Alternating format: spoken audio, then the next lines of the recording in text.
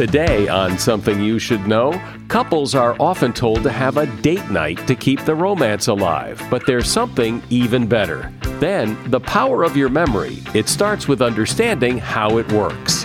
To give you an example of that, people will say to me, well, I've read this page in a book or in a magazine and I can't remember anything. Well, that's only because you've just done enough to read and understand it. You haven't actually done enough to remember it, because there are a few more stages you've got to do in order to put it into your memory. Plus, what's that little pocket inside the big pocket on blue jeans? And so much of the trouble in relationships is we don't know how to listen. Consensus right now on accuracy of listening is that most people in a condition of relaxation have about 18 to 20% accuracy rate in receiving what somebody else said. If they're upset, they have zero. All this today on Something You Should Know. If you have to hire someone, what's the best way? Referrals? Well, maybe that could work. But just because somebody knows somebody who knows you doesn't necessarily mean they're qualified.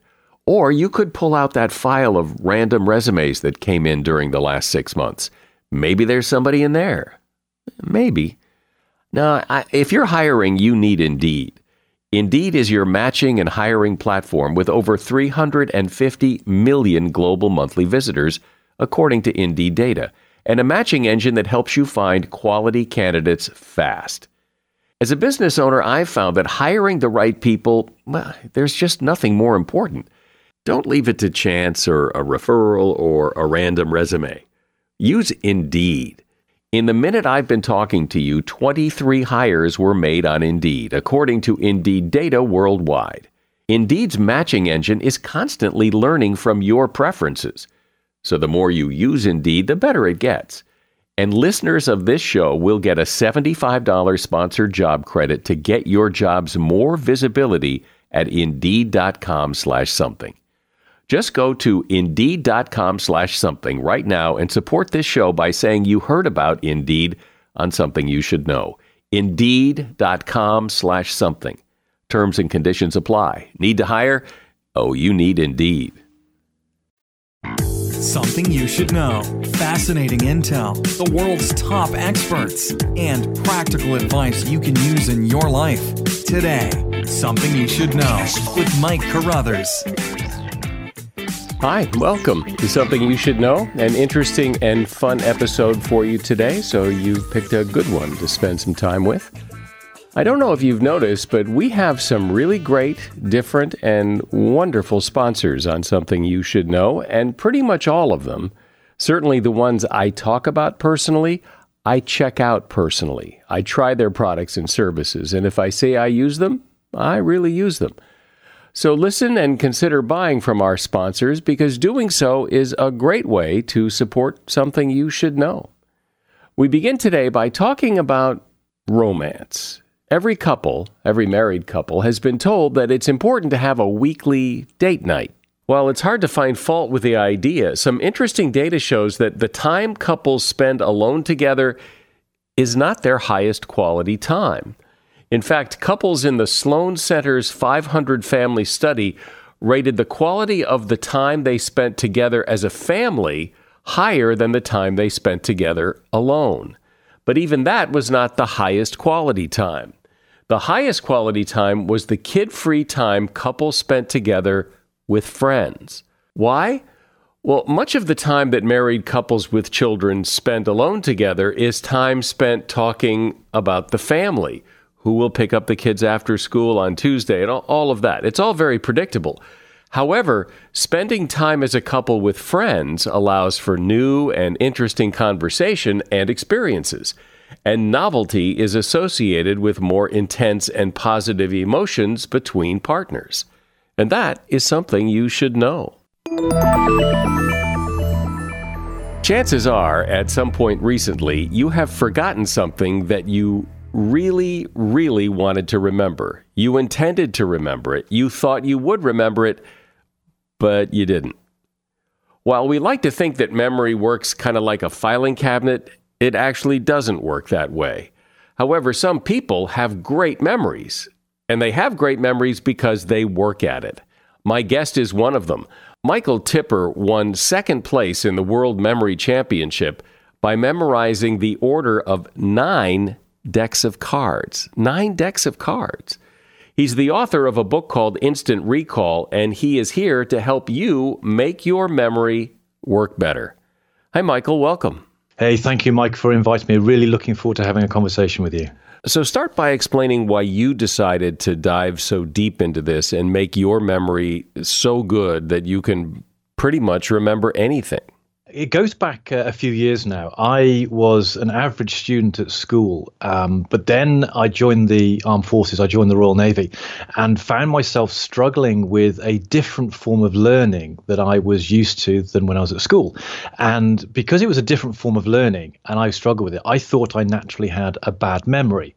And so I was 16 years old at the time, and I invested in a memory course, basically discovered that it wasn't that I had a bad memory, it was just I didn't know how to learn properly. And when I suddenly expanded my skill set with some fairly simple techniques that had been around quite a long time, all of a sudden I discovered that there were ways I could learn things very quickly and put them into my long-term memory at will. And it was a revelation for me that got me quite excited about developing memory. Well, one of the things I've always wondered is, does everyone have the same potential for memory, or do some people just have better memories than other people, just like some people are better at sports than other people? I think there are people who naturally find that their mental makeup has greater clarity, greater specificity, greater ability to recall. I've worked with people who can remember, for example, the weather every day of their life. I've met people who can read a book once, remember everything, but I think those are rare. So there are people who can do that. But what I do know, based on my own experience, is that everyone has the capacity to be able to learn far more than they believe they currently can do at the moment. So I took the techniques to an extent where I came second. I won the silver medal in the World Memory Championships. I memorized 9 decks of playing cards, which it sounds an amazing feat, and I suppose it is, but everyone has the ability to be able to do that. It's if you can imagine something.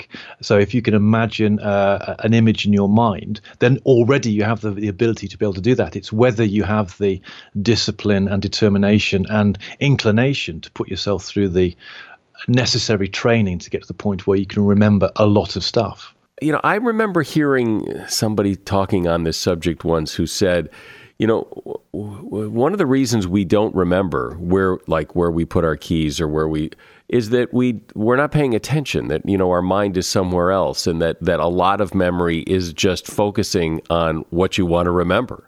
Absolutely. I would wholeheartedly agree with that. That's one of, I believe, 3 reasons. And concentration is probably the main reason. So when you drive a car, for example, when you first start driving, you have to really think about it. But then what happens, there comes a point where you can do it almost subconsciously without actually thinking about it. And often what happens when we come home and we put our keys down, it's something we probably do every single day and have probably done hundreds, if not thousands of times. And because it's automatic, we are not in a conscious state of mind when we put them down. And so later on, when we come to think, well, where are my keys? We were never actually present when we put them down in our conscious mind. And that's what tends to happen, is that we tend to be thinking of something else. The classic case is when you are introduced to someone for the first time and you are so busy shaking someone's hand and saying your own name that you never really listen or hear the other person's name. So it's like in one ear, out the other, and you think you've forgotten the name, when actually all it is concentration. So yes, absolutely, concentration is a key factor in why people often think they've forgotten something. When people do forget, in other words, it's not a case that they weren't paying attention, but they have it in their mind, something that they know, but it somehow disappears. Where does it go? And why is it not more like a filing cabinet where once it's in there, it's in there? The first thing is that we have a short-term, we have a working memory, we have a short-term memory, and then we have a medium to long-term memory. And things need to happen for information to pass from one through to the other. So I can give you a number now. So if I say 4, 7, 3, 2, 6, that number is in your working memory, and you're probably able to recall that if you were listening to it. So I said 47326, so I've just repeated it because it's in my working memory. Now, if I repeat that a few times, that then transfers to my short-term memory. But then what's likely to happen is that unless I do something to transfer it to my long-term memory, I'm likely to forget that number. So it's the same with other information that we learn. And what tends to happen is we encounter a lot of stuff during the day, a lot of information, even when we're in a learning environment. And what the brain does, the brain has this thing called synaptic pruning. And what it does, it audits all the connections in the brain. And those that are old and haven't really been used very much, it tends to sort of snip away and allow them to be used for other things. So there are a number of reasons why we forget things. One, it hasn't transferred from working to short term to long term. Other times it's a synaptic pruning. Other times, sometimes things are just harder to recall. You've probably had situations where you may have seen someone who you know, but you just can't recall their name straight away. I hate that. Yeah, I hate that. And often there are a number of reasons why that happens, and I wish I knew the answer to it all to be able to say this is the definitive answer. But it does happen sometimes, and sometimes there are confusion with other things. And I read a statistic recently that often something like 80 to 90% of what we think we remember is actually wrong, because we tend to put different slants on it and different perspectives on it. Really? Well, yeah, I remember talking to someone who said that when you recall something, an event, you're not really recalling the event, you're recalling the last time you recalled the event. And the more you recall it, the more distorted it gets, because you're not really remembering the actual event, you're remembering what you remembered the last time you remembered it.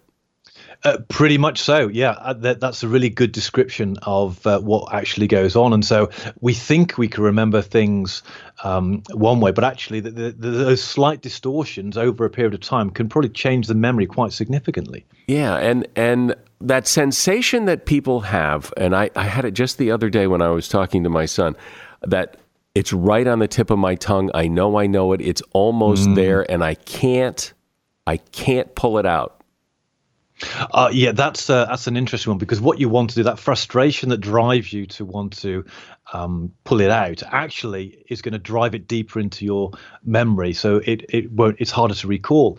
And what I found the best thing that works for me is acknowledging that, okay, it's a little bit hard to access now. When you're ready, bring it to my mind. And I just let it go. And often it comes back relatively quickly. But the harder you sort of try and dig deeper to pull it out, it seems the more elusive that becomes. Yeah, it's a very frustrating experience. Well, probably the thing that people have the most trouble with, or say they have the most trouble with, is remembering names. So what's a way to do that? Well, I think if we come back to what we talked about earlier, the main reason that people forget the name is they never have it in the first place. And so a very, very simple technique is when you're introduced to someone for the first time, you set the intent that you're going to get their name. Don't worry about saying your name and get your handshake right. That will come. But just get the intent of asking the name. So you ask them their name. They might say, well, my name is James. And so you'd say, okay, you'd repeat, oh, James, nice to meet you. So straight away, by using it, you've put it into your slightly more deeper into your working memory. And then having said James, you might ask their second name, and they'll tell you, let's say it was Peyton. Okay, James Peyton, nice to meet you. How do you spell that how do you spell that? So you might ask them a question about the name. So what you're doing there is you're taking a genuine interest in the name, or you might say, oh, I knew someone called Peyton. They spelt it with an E. Do you spell it with an E? And so you had this little conversation. So all of a sudden now the information has become that much more richer in your mind. So there are more hooks. You've said it a couple of times. You've explored the spelling of it. You might have checked that your pronunciation is correct. So when in this multicultural society we live in, you meet people from different cultures. And so often the names might sound alien to you because they're from a different culture. So one of the things I try and do is I'll ask people, how do you say that? Have I said that right? So I'll make sure the pronunciation is. And because I'm quite a visual person, I might ask them how they spell it so I can get it clearer. Then I'll use it a couple of times. And then if you've met 4 or 5 people, you can do that. And some people might say, well, that takes a long time. Well, if you think about it, an introduction between 5 people usually is a quick shake of hands, James, David, Janet, John, very, very quickly. But actually, if you take the time to shake their hand, ask them their name, tell them their name, have that little conversation, you've actually built up a stronger degree of rapport because you've taken a little bit more interest in them, and you start to build that relationship. Then you do it with the next person and then the next person. And then you might even say, well, let me just check I've got these names right. And you're genuinely showing an interest in their names. And it's amazing how people feel so much more valued that way. And then once you're with these people, you might then review their name in your mind, use it a couple of times, and then you've got their name. So that's what you do in the short term. But in the long term, as you were saying earlier, if you don't see that person for a month, your brain does that pruning thing you were talking about, and now you've forgotten again. It can do. So one of the things that you can do to remember them long term. So, for example, one of the things that I do is I do a lot of training courses. And I'll go into companies, and I'll work with companies, and then I'll go back and work with the same people, sometimes 3 to 4 months later. So what I do is I will make sure I learn their names when I first meet them, and I might be with them for 3 or 4 days, and I learn their names. Then what I do, I take a photograph of the group, and then I'll put that into Evernote, and I'll make a few notes on their on them as people and their names. So I've got a record of it. And then later on when I come back, I actually go back and review that to make sure I've got their names. Sometimes I remember them, sometimes I don't. So there are ways that I use that are practical. Using techniques like that allow me to recall those names. And ultimately, when you've got things like Facebook and LinkedIn connections, often you'll connect with people through these methods. You can just go and have a quick look online, pull their name out, and remind yourself what they look like. There's all sorts of ways you can do to refresh your mind and strengthen that mental image. It seems like I shouldn't have to say this because everyone who's listening now is already got a better memory, but I'll say it anyway, that my guest is Michael Tipper. He is a world memory champion, and he's author of the book Instant Recall. As a listener to Something You Should Know, I can only assume that you are someone who likes to learn about new and interesting things and bring more knowledge to work for you in your everyday life. I mean, that's kind of what Something You Should Know is all about. And so I want to invite you to listen to another podcast called TED Talks Daily. Now, you know about TED Talks, right? Many of the guests on Something You Should Know have done TED Talks. Well, you see, TED Talks Daily is a podcast that brings you a new TED Talk every weekday in less than 15 minutes. Join host Elise Hugh. She goes beyond the headlines so you can hear about the big ideas shaping our future. Learn about things like sustainable fashion, embracing your entrepreneurial spirit, the future of robotics, and so much more. Like I said, if you like this podcast, Something You Should Know, I'm pretty sure you're going to like TED Talks Daily. And you get TED Talks Daily wherever you get your podcasts. So, Michael, you said that when you meet someone, you put their name in your computer, you make some notes, you do a lot of work. And it seems like, I think most of us like to believe or would hope that our memory works better than that it doesn't require that much deliberate effort to remember someone. We should just remember. Well, that's an interesting point. And I think that often people's expectations of what their memory should do far exceed what they've actually done. And to give you an example of that, one of the things related to common problems is people will say to me, well, I've read this page in a book or in a magazine, and I get to the bottom, I can't remember anything. And I say to people, well, that's only because you've just done enough to read and understand it. You haven't actually done enough to remember it, because there are a few more stages you've got to do in order to put it into your memory. So I would agree with you that there are things that it would be nice to be able to meet someone for the first time and go through a process of remembering the name forever. And there are some people who can actually do that, having met them once. But what I've found, certainly from my own experience and a lot of the people I've taught over the years, is that if you want to do that regularly, it becomes a habit. It needs to become a habit. It can become a skill that you can develop. And there are certain, if you like, safety net mechanisms you can put in place so that you're able to recall that information at a future date. So you do have to do a little bit more than just meet them for the first time and that's it. There's more you've got to do. So let's test your memory. You threw out a number about 10 minutes ago. Do you remember what it was? There was a 4 in it, and I think it ended in a 6, and I think there was a 3 and a 7. So the answer is no.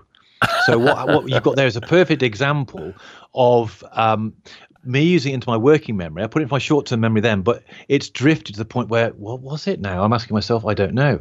Well, and now, see, here's what's interesting is that I didn't write it down, but I was going to ask you later. So I did a little more work on that as you were talking. I said to myself, okay, you need to remember this so you can ask him later. And so I did exactly what you were talking about, and I remembered it, 47326, and you didn't because you didn't do that extra work. Exactly. So that means that I could win the gold medal at the next memory championship. Mike, I think I've just met my match. Yeah. So I like how you explained it because you can kind of visualize the process of information moving from your working memory to your short-term memory to your long-term memory. And it's a process of getting it there as opposed to just, will I or won't I remember this? Well, here's an analogy that I love using that sort of explains quite neatly how the brain actually works. Because when you learn something, when you've got a fact in your mind that you can recall, it is a physical connection between 2 or more brain cells. It is a physical connection. So when I tell you a single fact, so like that number earlier on, if you can imagine walking through a cornfield, you walk through it for the first time. And when you get to the other side and look back, you probably can't really see where you've been because you might see a little bit where you've been. And if you just left that cornfield and never went back again, where you had been would grow over quite quickly. But if before it started to grow over, you went back again and made the path slightly wider, you'd now have more evidence of you being through that cornfield. Again, if you never went back there again, that cornfield would grow over, but it would take slightly longer because your path is now wider. However, if before it started to grow over, you went back again and made a slightly wider track now, you could see more of where you've been. And that's what it's like in the brain. Okay, but using that analogy, then what are you doing every time you go up and down the cornfield there? What are you doing? Are you reading something again? How is it that you're revisiting that material in your brain? So this is really important. Probably one of the biggest things I learned about memory, beyond all the fancy techniques of memorizing cards and numbers, but there's this factor. Most people, when they're learning stuff, they will read it, okay, and then they'll put it to one side. And when they're going to revise again, they'll read it again. And what happens is they become familiar with the content because they keep looking at it. And they confuse that familiarity with knowing, oh, I recognize this, therefore I must know it. But actually, if they try and recall it, they struggle to do that. So the secret when you're learning stuff is learn it once, put it to one side, then try and recall from memory and do it without looking at it.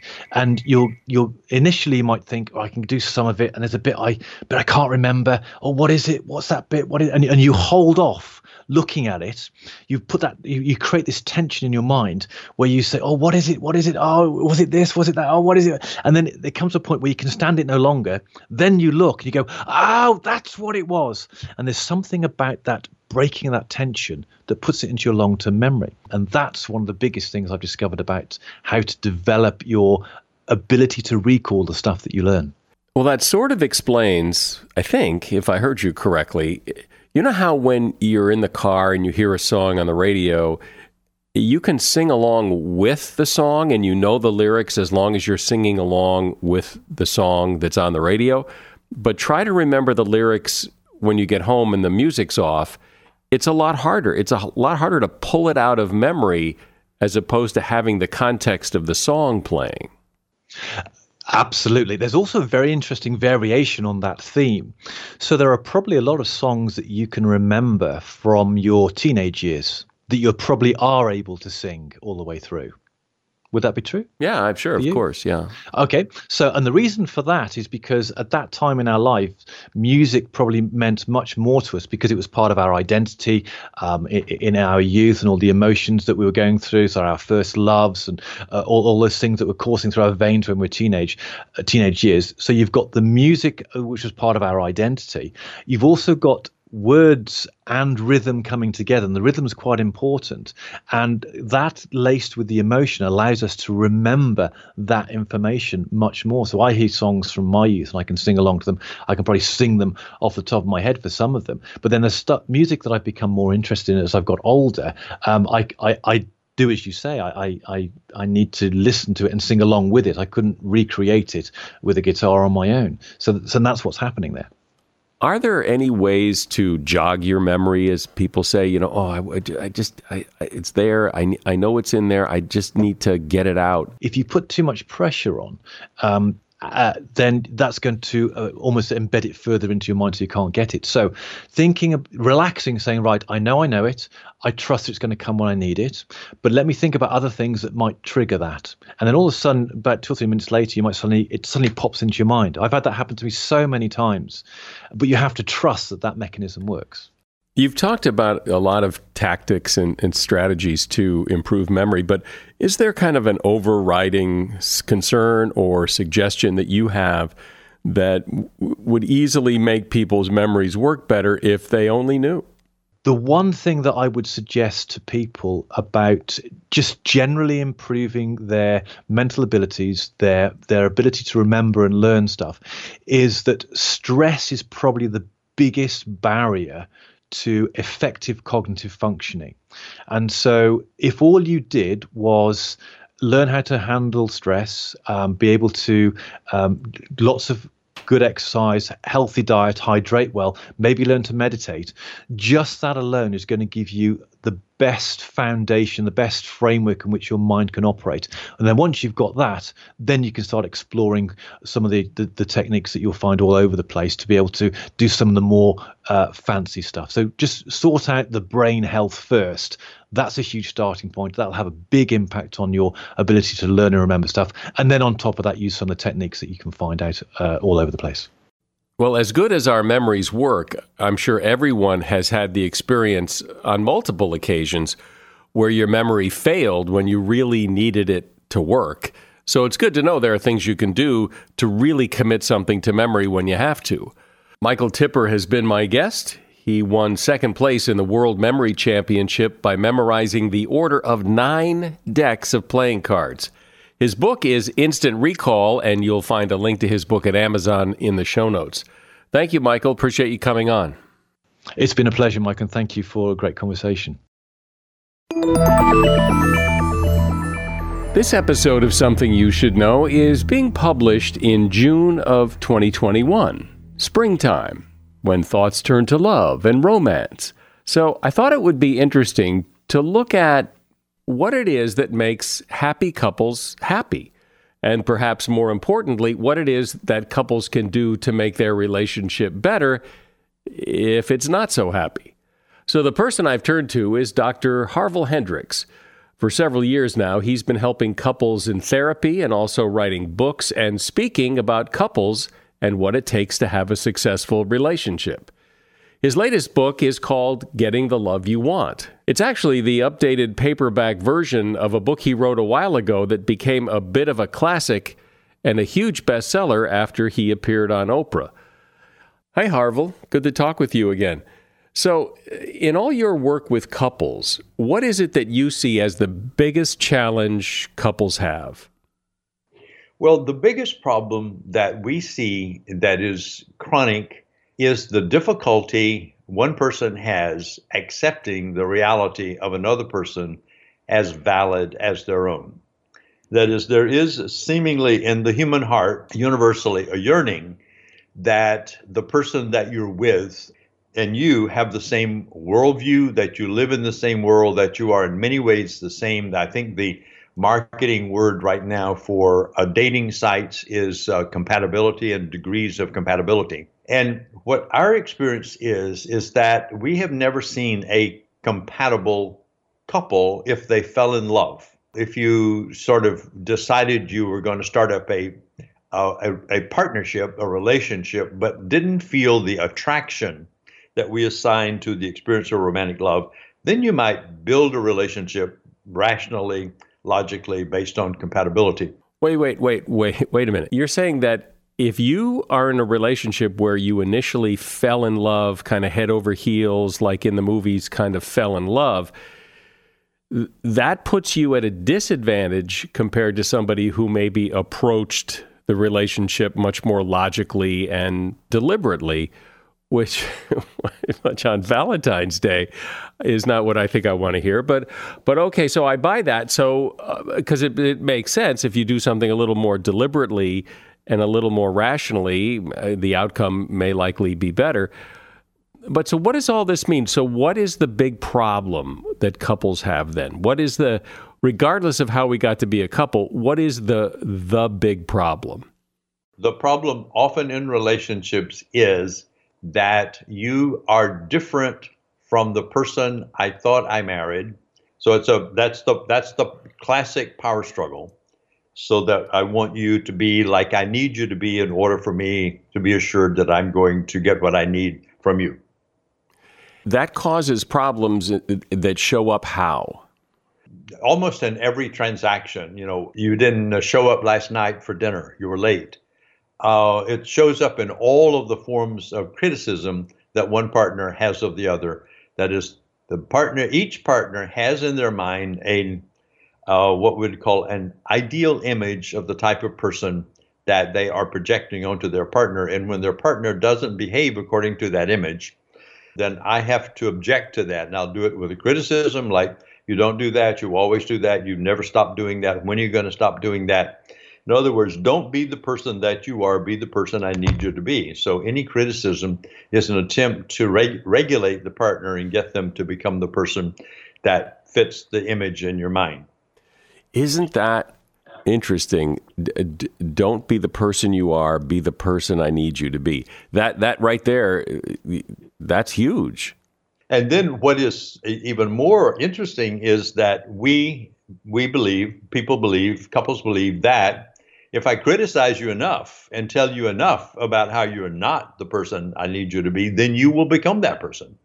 So the more I criticize you, and it's interesting, I've asked partners this over and over again in the last 40 years that I've been doing couples therapy. So if you keep on saying to George that he's always late and that he never speaks up and initiates a conversation, what is your fantasy about what he will do? And she said, he'll show up on time and he'll initiate conversations and he'll express emotions. So you think that if you hurt him enough, he will love you the way you want to be loved. Am I getting that? And then they say, I didn't realize I was hurting him. I thought I was, blah, blah, blah.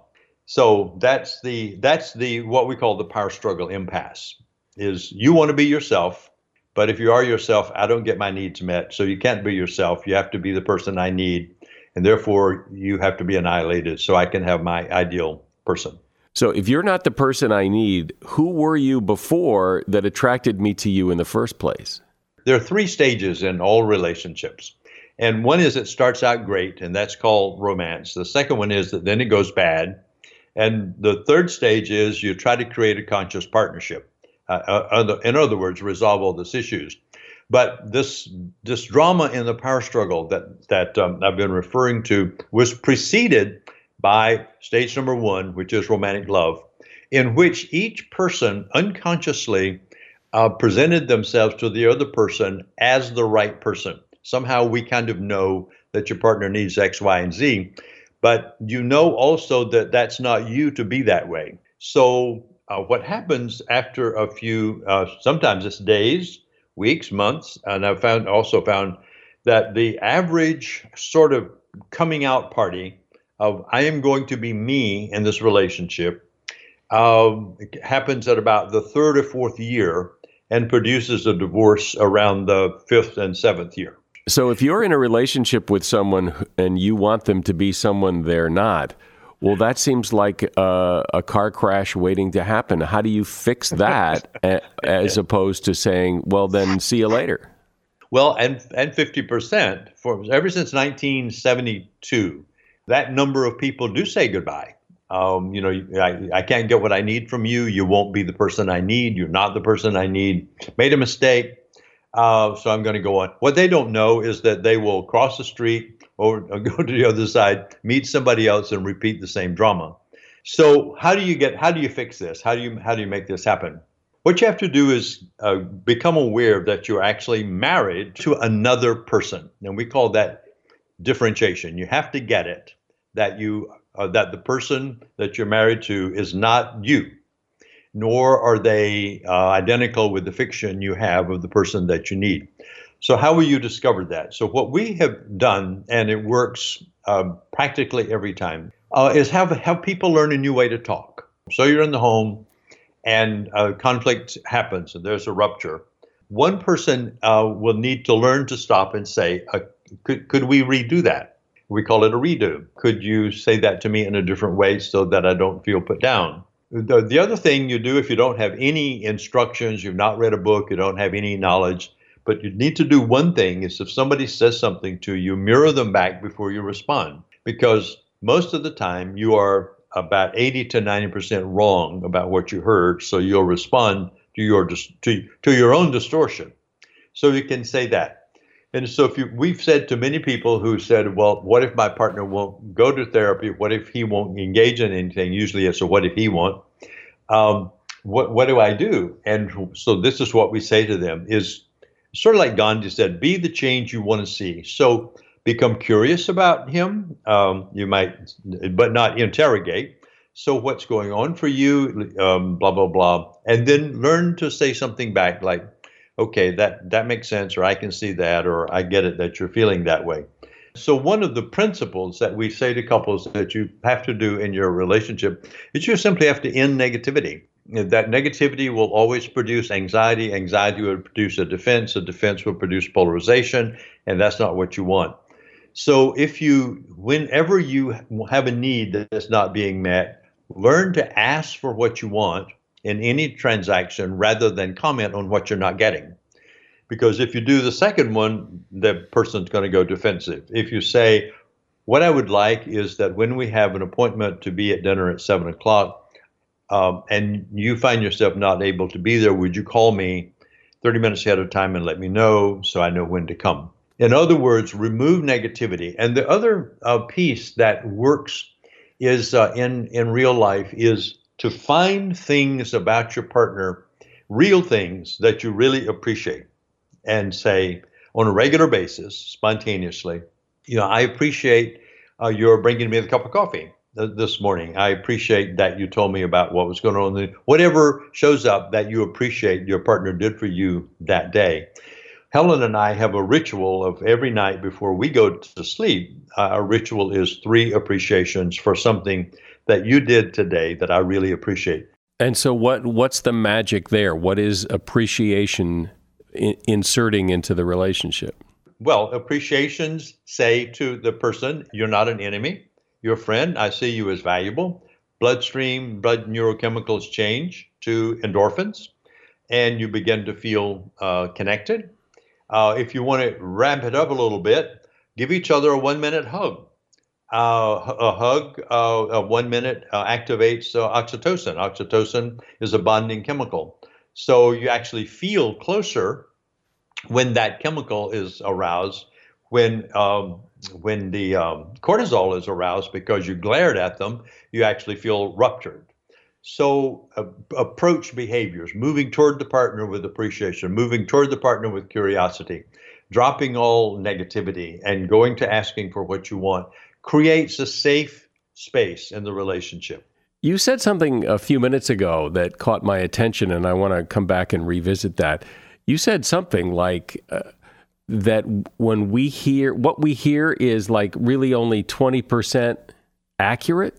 The consensus right now on accuracy of listening is that most people in a condition of relaxation, they're not aroused, not distracted, not scared, not anxious, they're relaxed, feeling good, have about 18 to 20% accuracy rate in receiving what somebody else said. If they're upset, they have zero. They receive zero. Everything is distorted. This is why it's important to say, let me see if I got that. So to learn that as a mechanism in everyday life with anybody, your partner, with you, with a friend, to say, let me see, did I get this? You said you're going to go to the bathroom and you'll be back in 10 minutes. Okay, got it. And so it reduces anxiety. The distortion creates anxiety. What you want to do is create a safe environment. Any way you can do that. And you cannot create one if you're negative, period. When you say get rid of negativity, I'm thinking that, in relationships, there's a lot of different kinds of negativity. Some of it seems necessary. So maybe zero in a little more on what you mean about this negativity that has to stop. What we mean specifically is the partner put down. You didn't do that. You didn't call me. We were late and you frowned at me or what? Whatever puts the partner down and says you did something wrong is the primary negation that has to go away and replaced with what you would like. Like when you come into the room, I would really love a big hug instead of you came into the room and you didn't even look at me. So you ask for what you want. The brain is designed in such a way that it knows how to actualize things that are connecting and survival. But when you go negative, it only knows how to defend itself. So it'll back away or do something, whatever you have to do to defend yourself. But if you're in a relationship with someone who is constantly late, how do you never say anything? How do you never say, I'm really getting tired that you're always late? Well, when you say that, they'll always be late and they'll also not like you more. So what you do is to say, could we talk about our schedule, our appointment times? Would you be willing to have a conversation? And I'd like to tell you what I would like in our relationship. And what I would like is that when we make an agreement about, dinner at 7, what I would like is for you to be there at 7. Oh, and if you can't, because, sometimes you can't, give me a call and tell me you're going to be there at 7:30. Then I know what to do with my time, with dinner or whatever. So instead of going into what I don't like, ask for what you want. And you can then talk about anything. As long as you don't make it your partner's problem, you're having the problem with his lateness. He's not having a problem with his lateness. So you want him to change so that you won't be uncomfortable about his lateness. So ask for that in a kind and loving way. And more than likely, he'll say, oh my God, I didn't realize I was blah, blah, blah. I'll do that. I'll call you in the future. I'll do my best to be there on time. Well, I know for a lot of couples, that would be a big shift in how they communicate with each other. But as you say, the negativity and the criticism and the complaining can't be doing much to help either. Harville Hendrix has been my guest. The book is Getting the Love You Want, and you'll find a link to his book at Amazon in the show notes. Thank you, Harville. Appreciate it. You're welcome. Thank you. Blue jeans have been around for a long time, so you probably don't stop and think about them a whole lot, but one question that does come up from time to time is about that little pocket inside the big pocket. Why is it there, and what was it designed to do? Well, while it's often called a coin pocket, holding coins was not the original intent. The pocket was actually put there by Levi Strauss himself, the man who invented blue jeans, and he put it there to protect your pocket watch. But since you likely don't carry a pocket watch, the pocket goes unused. Over the years, it's been called many things: frontier pocket, match pocket, ticket pocket, to name a few. But the real reason was the pocket watch. And that is something you should know. Please tell your friends about us. I'm sure they would enjoy listening to this podcast as much as you do, and it's a great way to support us and help us grow the audience. I'm Mike Carruthers. Thanks for listening today to Something You Should Know. The Bigger Pockets portfolio of podcasts are worthy of your investment. We're having a real conversation as real estate investors. New episodes available every day. It's important to buy where it makes money and not necessarily where you want to travel to. Bigger Pockets, On the Market, Rookie Real Estate, or Money Podcast. The purpose of flipping is to create more cash so then you can reinvest into other types of properties. The Bigger Pockets Podcast on YouTube or wherever you listen.